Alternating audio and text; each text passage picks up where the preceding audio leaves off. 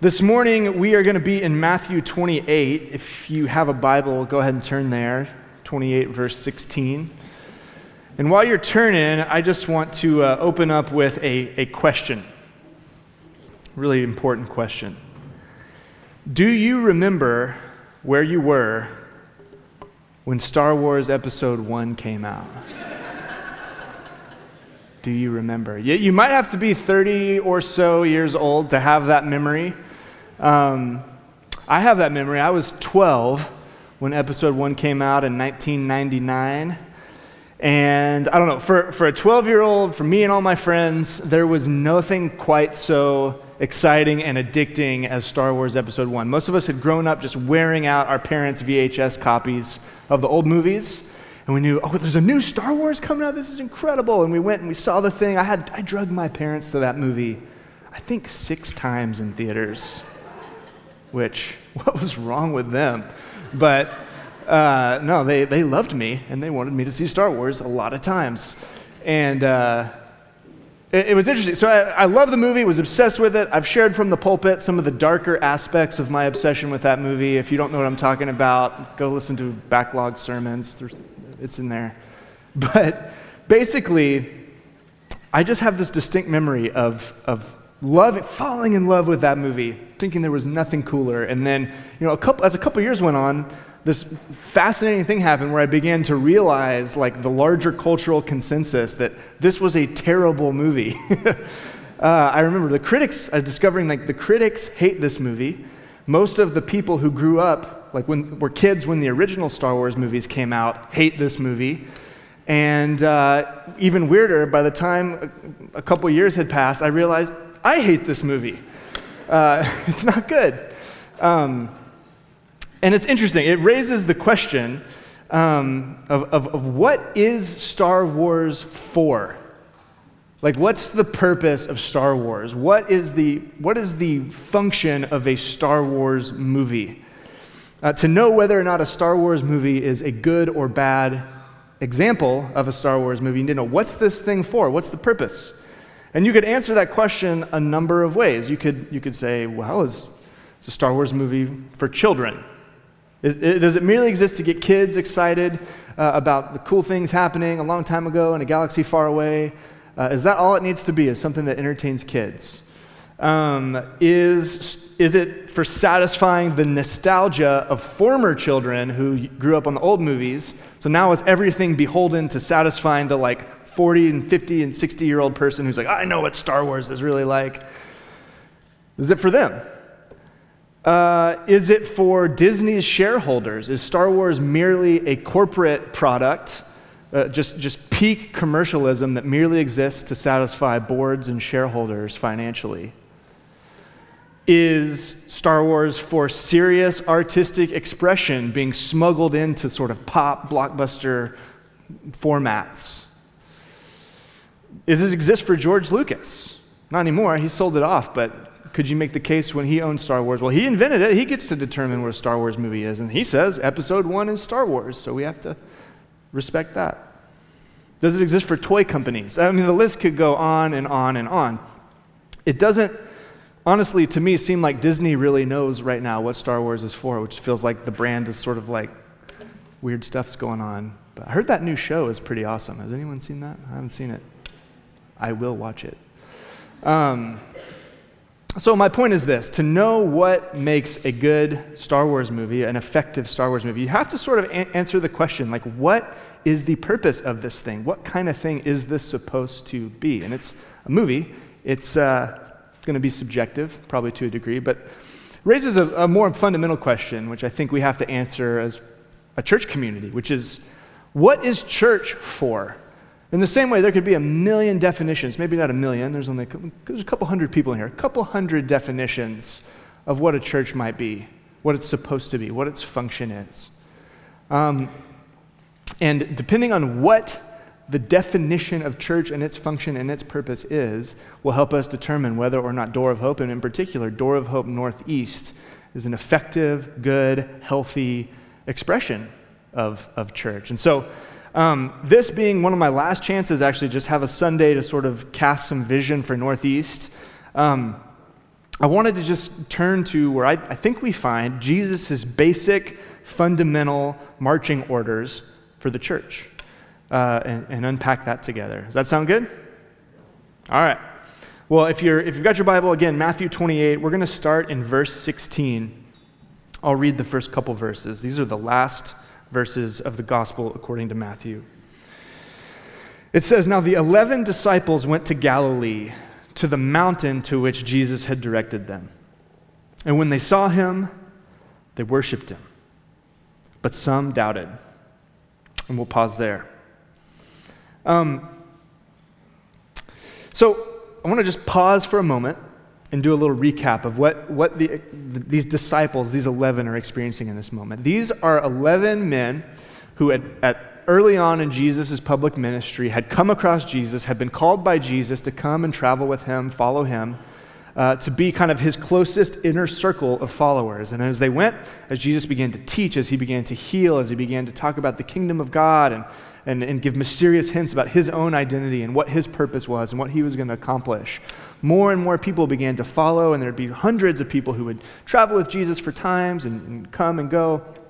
It's just this little interesting sort of Jewish religious movement that was springing up with Jesus as the central teacher and figure of this thing. And as they traveled with Jesus and learned from him and listened to him, they over time began to become more and more impressed that there's something special, like really special about this guy. At some point, Peter had the confession that, like, I believe you are the Son of God. They began to identify him as the prophesied Messiah, the anointed king who would come and fulfill all the promises God had made to his people throughout the Old Testament. And so this anticipation began to build, and surely their confidence was growing. Wow, I think this is really the guy. Like, we're here. This is all happening. And then what happened? Well, he was killed. Jesus was killed as a political and religious enemy by the Roman Empire. He was publicly tortured and executed in a way many criminals were outside the city. And he was buried. He was put in a tomb. And so you just try to imagine what the disciples, these 11, were feeling in that moment. Like, most of them abandoned him in the Garden of Gethsemane when he was arrested, and they're hiding out and catch word that, oh, someone says he's alive. Like, at the moment where the person they'd hung all their hopes on, their religious hopes, whatever else, all hopes, he had died. And they're left in that moment. But of course, the story goes on. The stone was rolled away, the tomb was opened, and the female disciples that were still faithful and still committed, they came to the tomb, and an angel told them that actually he's risen, he's not here. And they were to spread the word. They were to be the first evangelists to go and tell the other disciples, hey, Jesus is risen. He's going to meet you in Galilee. You're supposed to go meet him. So you just imagine the 11 getting that word like, oh, he's alive? We saw him flayed open, dead on a cross. And if we were too afraid to go and see it, we at least heard about it. So they went. Galilee was 3 or 4 days' journey on foot from Jerusalem, that region. And so they made the journey. And there's a couple important things to note. First, the location. It's important that it's up on a mountain in the region of Galilee. First, the mountain is often a place in the scriptures of significant revelation from God. And so some scholars are beginning to think that the Garden of Eden was situated on a mountain. Think of Mount Sinai. Think of Jesus or Moses receiving the law and the revelation of who God is and the establishment of Israel as a people up on Sinai. Think earlier in the Gospel of Matthew, the Mount of Transfiguration, where Jesus takes his inner core up and has his visage changed into his radiant divine glory before their eyes. This is another mountaintop experience. That's important for us. It's a place of significance. And then secondarily, note the region, the Galilee region. This is where Jesus grew up, but maybe more importantly, this is where Jesus actually began his public ministry. This is where the whole thing began and where many of these disciples, I believe all of these disciples began to follow him there. And so this is not only a moment of spiritual significance that Jesus is about to lead them into, but it's a fresh beginning is kind of the idea that we're supposed to get here. And look at their responses. Their responses, first of all, their instant and proper response to seeing Jesus' resurrection appearance is worship. I mean, from the crushing depths of thinking all is lost, the Messiah's been killed, game over, to oh my gosh, something's happened that we didn't even think was possible. This man's been raised from the dead, confirming all that he taught and all that he claimed to be. So they fall down and they worship. They worship him. But there's another response right next to that. Doubt. Could also be translated hesitation. What's going on with that? Some have tried to say, well, maybe there's more than the 11 there because the 11 clearly would have just all been worshiping. But Matthew describes it's only the 11 there. Some have said maybe it's that some of the 11 worshiped and some of them doubted, and that might be the case. But I think it's just as likely that this is pointing out this all too human experience to an extraordinary situation like this. Like, for all of us, I would guess there have been moments where maybe in your heart of hearts, you've believed, you've desired to worship, maybe you have worshiped. Maybe this morning as you're singing songs of praise to Jesus, at the same time, you let your perspective shift just a bit and doubt can just come flooding in. Man, do I really believe any of this? Is this really true? Are we just sitting here singing nonsense to no one? And I think Matthew just captures this incredibly human and common response. I love the way that theologian commentator Frederick Bruner puts this, commenting on this verse. He says, "There has never been a worshiper of Jesus who did not also doubt him." Matthew's daring inclusion of the divided mind at the very birth of mission is his way of saying that doubt should not be taken too tragically. Doubt your doubts. It's not as if doubt's presence should paralyze Christ or Christians. Doubt simply is, however explained, a component of disciples' little faith. They're still imperfect humanity this side of the general resurrection. Matthew's good news in this report is that worship and doubt can and do coexist. And so I think he's right about that. I think here we get some permission to doubt. Hopefully you relate. Those of us who've never seen Jesus in the flesh can take comfort knowing those who saw him right after his resurrection still struggled with doubt. And you could take this too far. Sometimes there's a spirit that can creep into church communities where doubt is kind of like valorized or lionized, and like you're not serious if you don't have extreme doubts and if you're not like agonizing in your faith. And I don't think that's true. I don't think that's what this is getting at. But I think this is just a call to remember, like doubt happens. And Josh has taught us before, this stuck with me, that even the presence of doubt can be evidence that there's a more fundamental faith there somewhere beneath it. So that's their response to the resurrected Jesus. They worship and they doubt. Then Jesus speaks. We'll read the next section. He's going to talk about his authority. Verse 18, it says, Jesus came to them and said, "All authority in heaven and on earth has been given to me."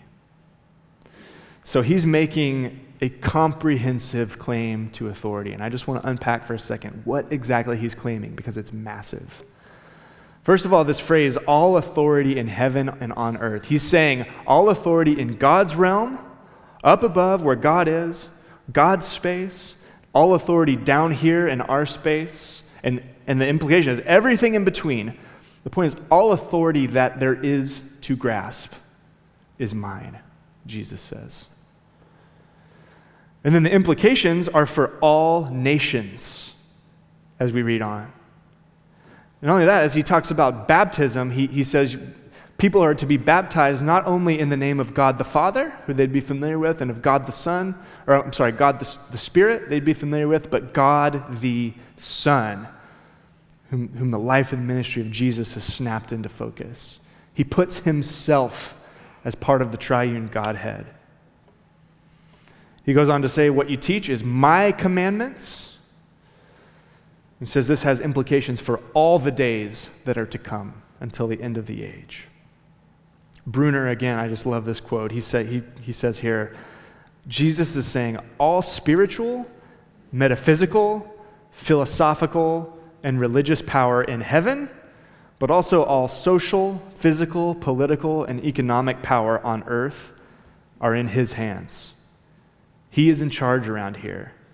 The world experiences a massive divestment. The kingdoms of this world have become the kingdom of our God and of Christ. That's what this means. And not just that, but he's claiming the mantle, once again, of his favorite title in the Gospels, which was this title of the Son of Man, which comes from Daniel. And read this, just listen to this in Daniel 7:14. It says, "And to him was given dominion and glory and a kingdom, that all peoples, nations, and languages should serve him. His dominion is an everlasting dominion, which shall not pass away, and his kingdom one that shall not be destroyed." He's lacing that language here into the Great Commission. And so this is kingdom language. This is language of the one who was literally mocked as a joke king, with a crown of thorns, fake scepter, purple robe, a sign mocking him above his head that said, "King of the Jews." He's saying, no, I actually am the one true and rightful king of everything that exists. That's what he's claiming. That's what he's claiming. And then finally, I think he's implicitly claiming and showing himself to be the first fruits of new creation. So the rest of the New Testament is going to make this connection explicit, that Jesus' resurrection is a preview, it's a foretaste of future resurrection. Paul lays this out in multiple of his letters, but the idea is that as Jesus was raised from the dead, so too will his people be. You want to know what our future is like? You look at the resurrected Jesus. That's a preview of what's going to happen to all of his people. And then similarly, in the same way that Jesus was resurrected, the whole world, the whole created world itself will be resurrected. That's the meaning of the new heavens and the new earth.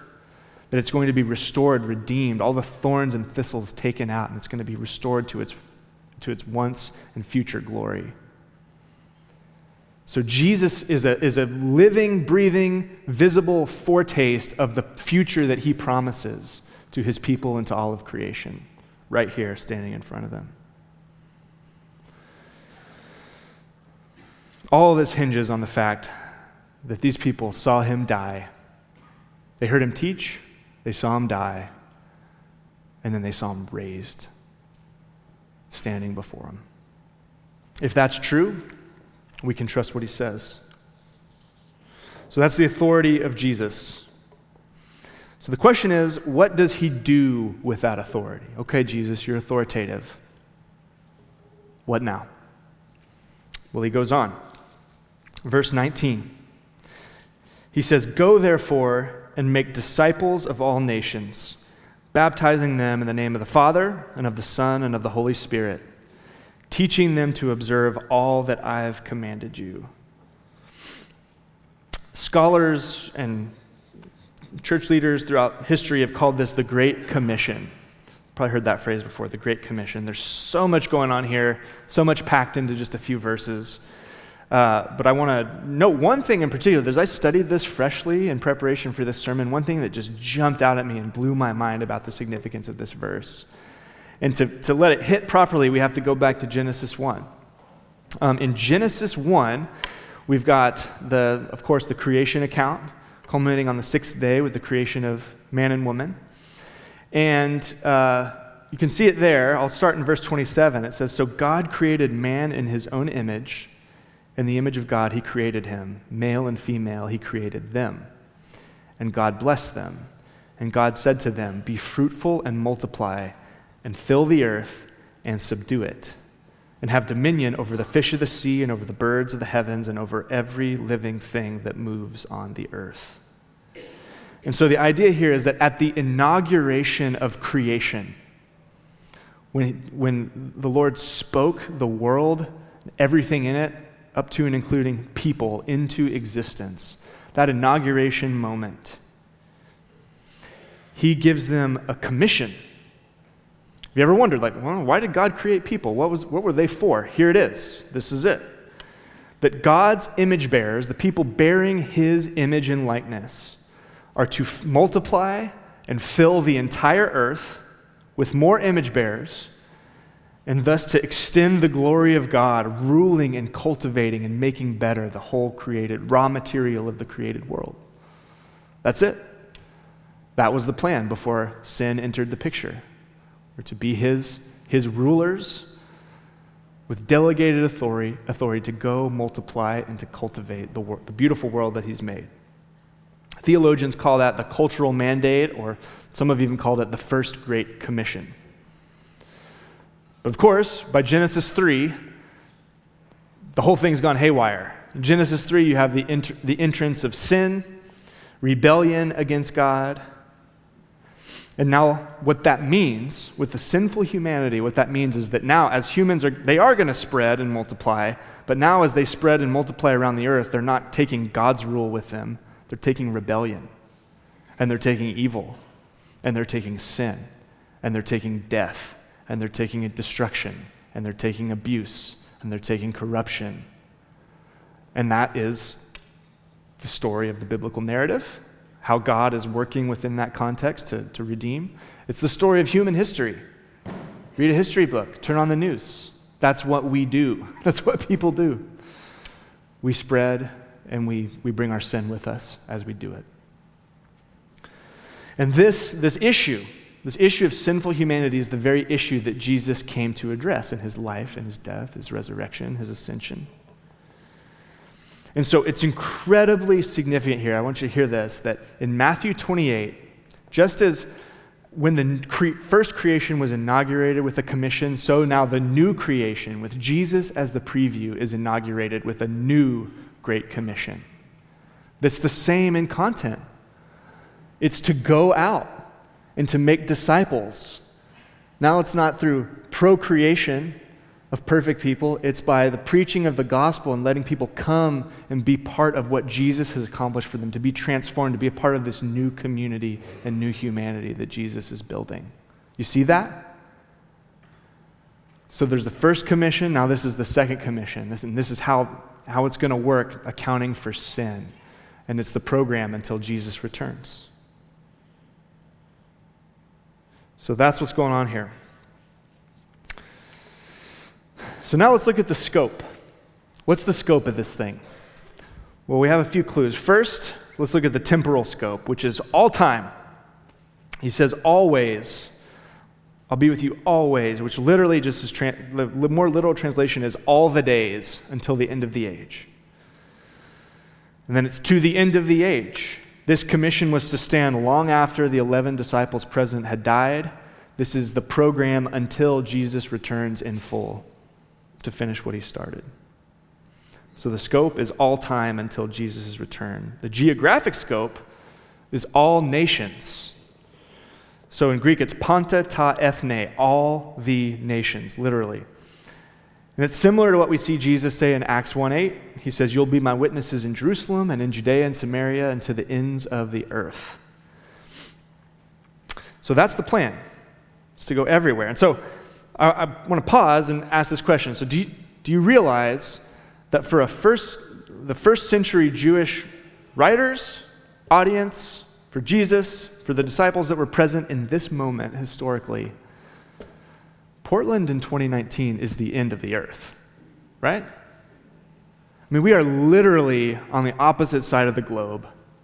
We are a couple thousand years removed. I mean, just think about the amount of providence and faithfulness that God has had to enact, both God and his people have had to enact for thousands of years later. We are here gathering around the exact same words that Jesus spoke to these disciples, believing that this man was God in the flesh, raised from the dead, and that he is going to do all the things that he's promised. We are the evidence of his faithfulness to make sure that this happens. So, Portland is the ends of the earth. The church must grow and flourish here for this commission to be enacted. It's begun, and it must continue to grow. But at the same time, we have to note that the rest of the world is also the ends of the earth. Like, the church must care about the world beyond itself as well, because at the end of the day, there are plenty of folks who have never once had the opportunity to hear the good news of Jesus. And so this raises an interesting tension for us that we have to think through. Like, we need to say unequivocally that our city needs healthy churches populated with healthy Christians committed to healthy, faithful witness here. And that it would be a tragic loss for all the Christians in Portland to say, well, I'm going to follow the Great Commission. I'm going to go somewhere else. Because that would just mean, oh, well, okay, we got to send people back to Portland. The point is not that Christians are an ever-growing nomadic group going from place to place, but that churches would be established and communities would be rooted, and that God's new creation people would be working for the good of one another and their city and proclaiming the faithfulness of Jesus and so forth. So our city needs the gospel. And in particular, we live in a city where the gospel is woefully, woefully underrepresented. At the same time, the gospel still needs to move forward all over the globe. There are places and peoples who have never come into contact with the love that God has for them in Christ. And this calls us to care about that. We have to care about that if we're going to be faithful to Jesus. And so I would just note here that we have actually some new and exciting opportunities on the horizon as the elders are exploring different ways Door of Hope can sort of pick back up the mantle to be a part of the gospel going forward internationally. We'll just say that. We'll hear more about that at some point, but that's a talk for another day. For now, I hope the point is taken that Jesus' command here has everything to do with local church ministry here in Portland, both what we do in this city and how we mobilize ourselves to actually help the mission go out elsewhere. So all this applies to us, not just to the 11 that were present there, but to you and to me. And whatever Jesus' agenda is here, it's his agenda for all time until he returns for each church and for each individual follower of him. Okay, that's the scope. So what's the task? What was he actually calling us to do? Well, the key word here in this sentence is this word, make disciples.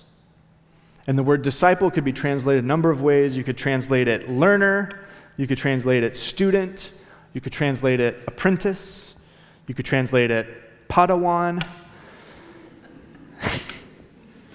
That's really nerdy. Don't translate it that way. That's a Star Wars reference. If you don't know what Padawan is, you're better off. Don't worry about it. But to make learners, students, apprentices, disciples, that's the task.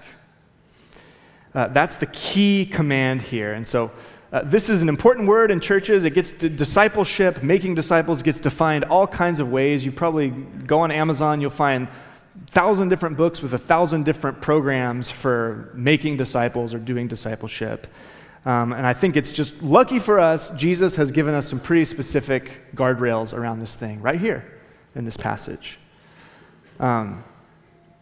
So there's two words, two participles in the Greek that put content to this idea of making disciples. So what is making disciples, Jesus? He says it's two things, at least. It's baptizing, is the first, and it's teaching is the second. Go and make disciples, baptizing and teaching. So let's break these down. What are these about? So baptizing.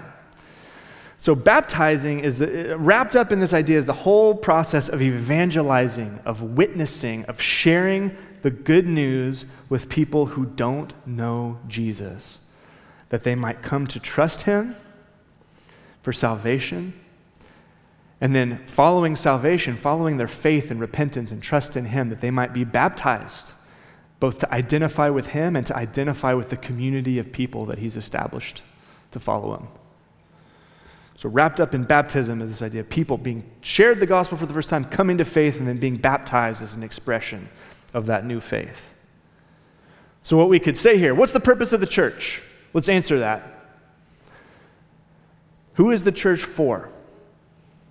the church is for those outside of it. The church is for those outside of it. We are to be about gospel witness, to tell people the good news. The good news that there is a loving creator God who made a good world, and then that all the evil and brokenness and death, sin and all its effects is real, tragic, and morally significant in contrast to some of the philosophies of our day. It's morally significant. That God himself lovingly has entered into the human story uniquely in the person of Jesus, a first century blue-collar Jewish man of no great report, who was also fully God.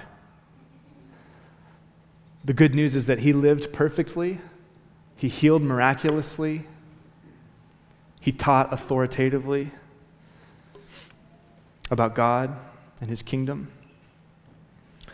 As we mentioned, he was executed by the Roman Empire as a political threat and as a religious threat. But even more fundamentally than that, he was killed. He died for the sins of the world, taking into himself the result, the consequence, and the punishment for our own rebellions and shortcomings. He actually, seriously, not metaphorically, not in some weird spiritual sense, he really actually bodily raised from the dead and appeared to his disciples over a period of 40 days, vindicating what he taught and who he claimed to be, before ascending up to the right hand of God and promising that he would come back to ultimately wipe away every tear and put everything right.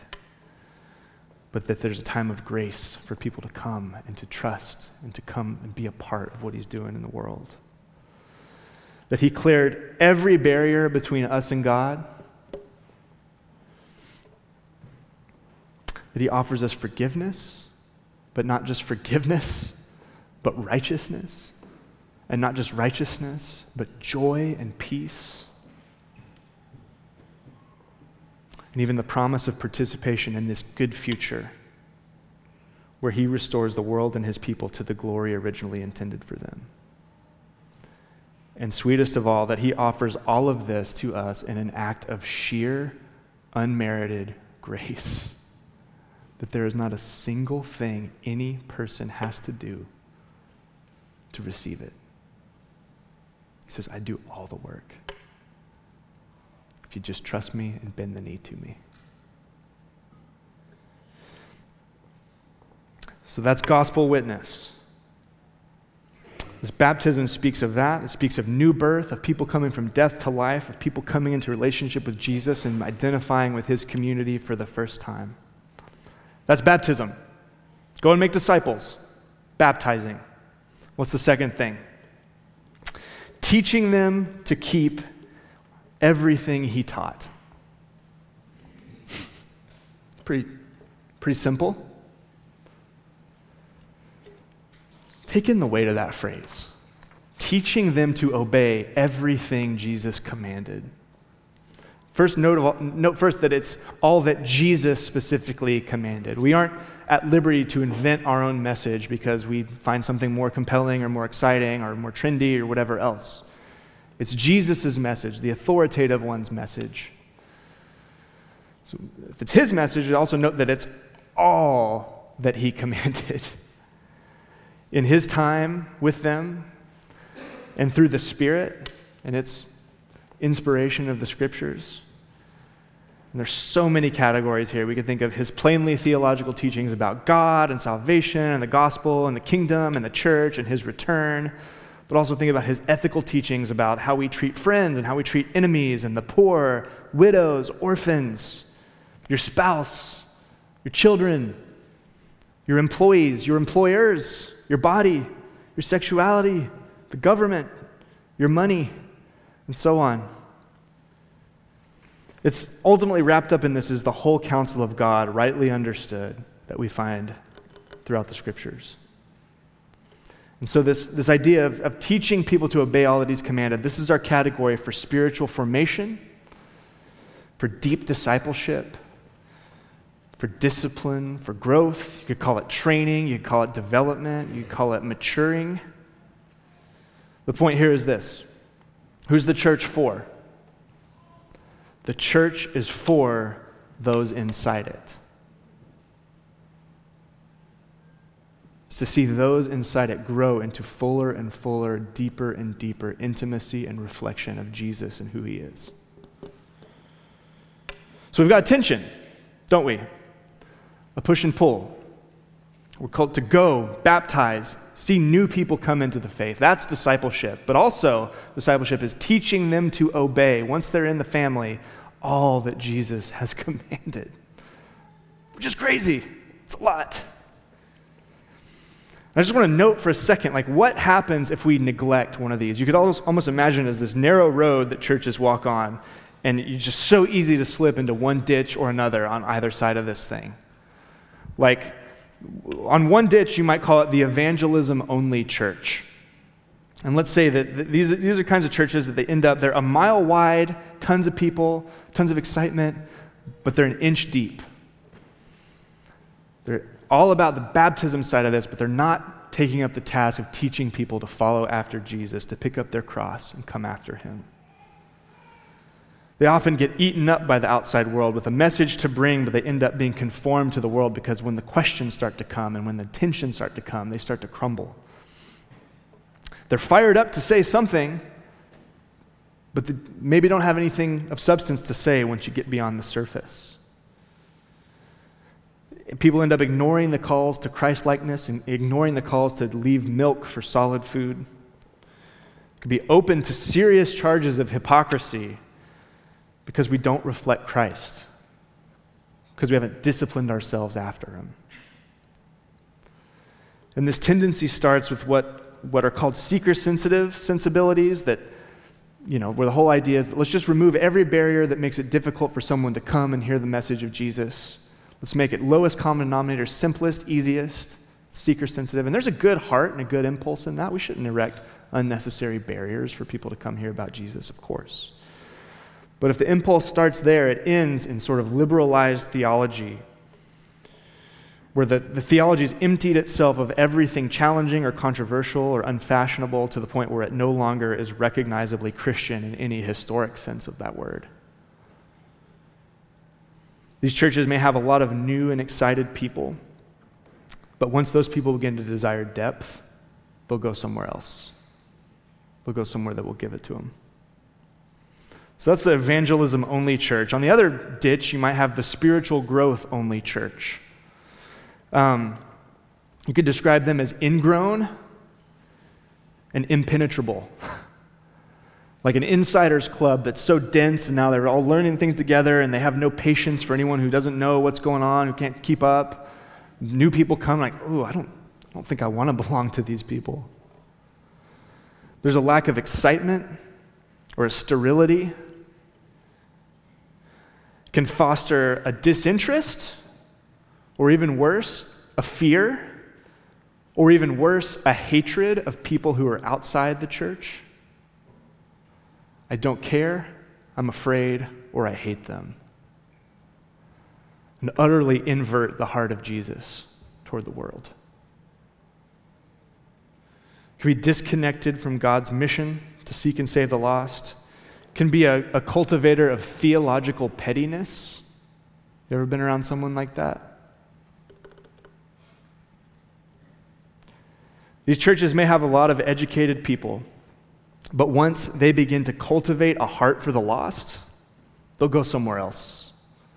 They'll go somewhere else because they know it's important, that this is part of what the church is called to see new people come in and experience the joy of life with Christ. So if those are the ditches, what happens if we're faithful in both?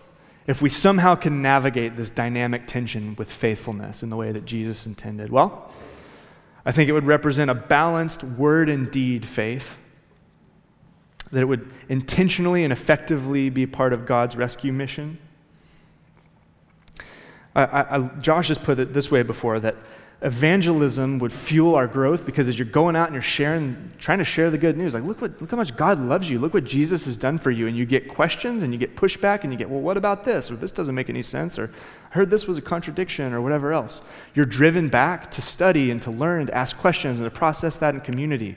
And as you do that, you're excited because, I have something to share, and then you go back and you share, and it's just this mutually filling, mutually encouraging process where our growth and our evangelism scaffold one another and build one another up.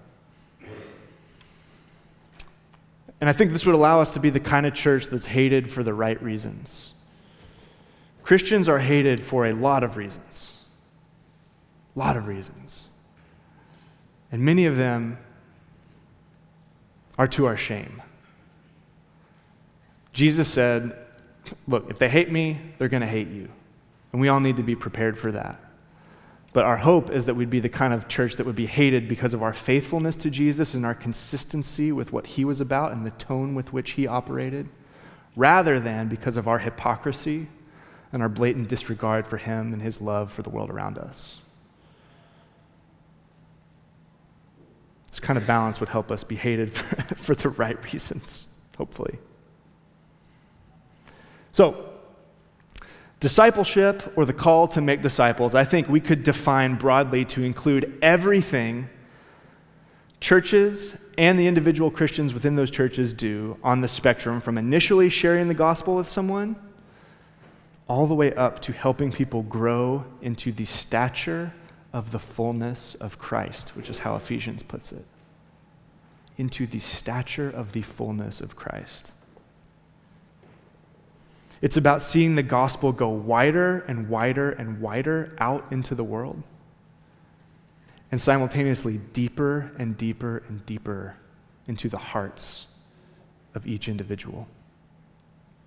These together are the purpose of the church. This is why we're here. And I would just say collectively, like what happens on our Sunday worship gatherings, what happens in our classes and Bible studies, what happens at retreats, what happens in community groups or Genesis groups or whatever else. I mean, we're going to start 24 days of early morning prayer starting next Sunday through the month of December.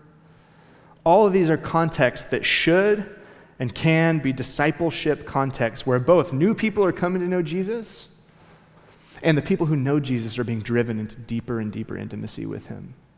That's our prayer. But then individually, we all have our own unique roles to play. The people who preach sermons or lead Bible studies or lead a community group, they're going to provide one thing, one piece of this puzzle. People that serve on Sundays, people that do other things, like people who, you name it, people who are leading our outreach initiatives, they're providing one other really important piece of this. The people who just show up, who just attend small group, who come faithfully on Sundays and are interested in the people around them, who ask good questions, who care, who offer to pray for people, who offer to listen, who say, hey, why don't we just go and read the Bible together? They're providing something else invaluable too. And so I want you to hear this call to make disciples, both baptizing and teaching. It's for all of us. It is not a call to the professional ministers. It's not a call to like the Pope or something. It's to all of us. It's for the young person in this room who feels like you don't have any experience and therefore nothing to say to anybody. It's for you. It's for the mom with 3 kids who literally hasn't had a full night of sleep in like 4 years. This is for you too. You have something valuable to contribute here. It's for the depressed and anxious believer who's just racked with insecurity or doubt or whatever else. You have something to offer too.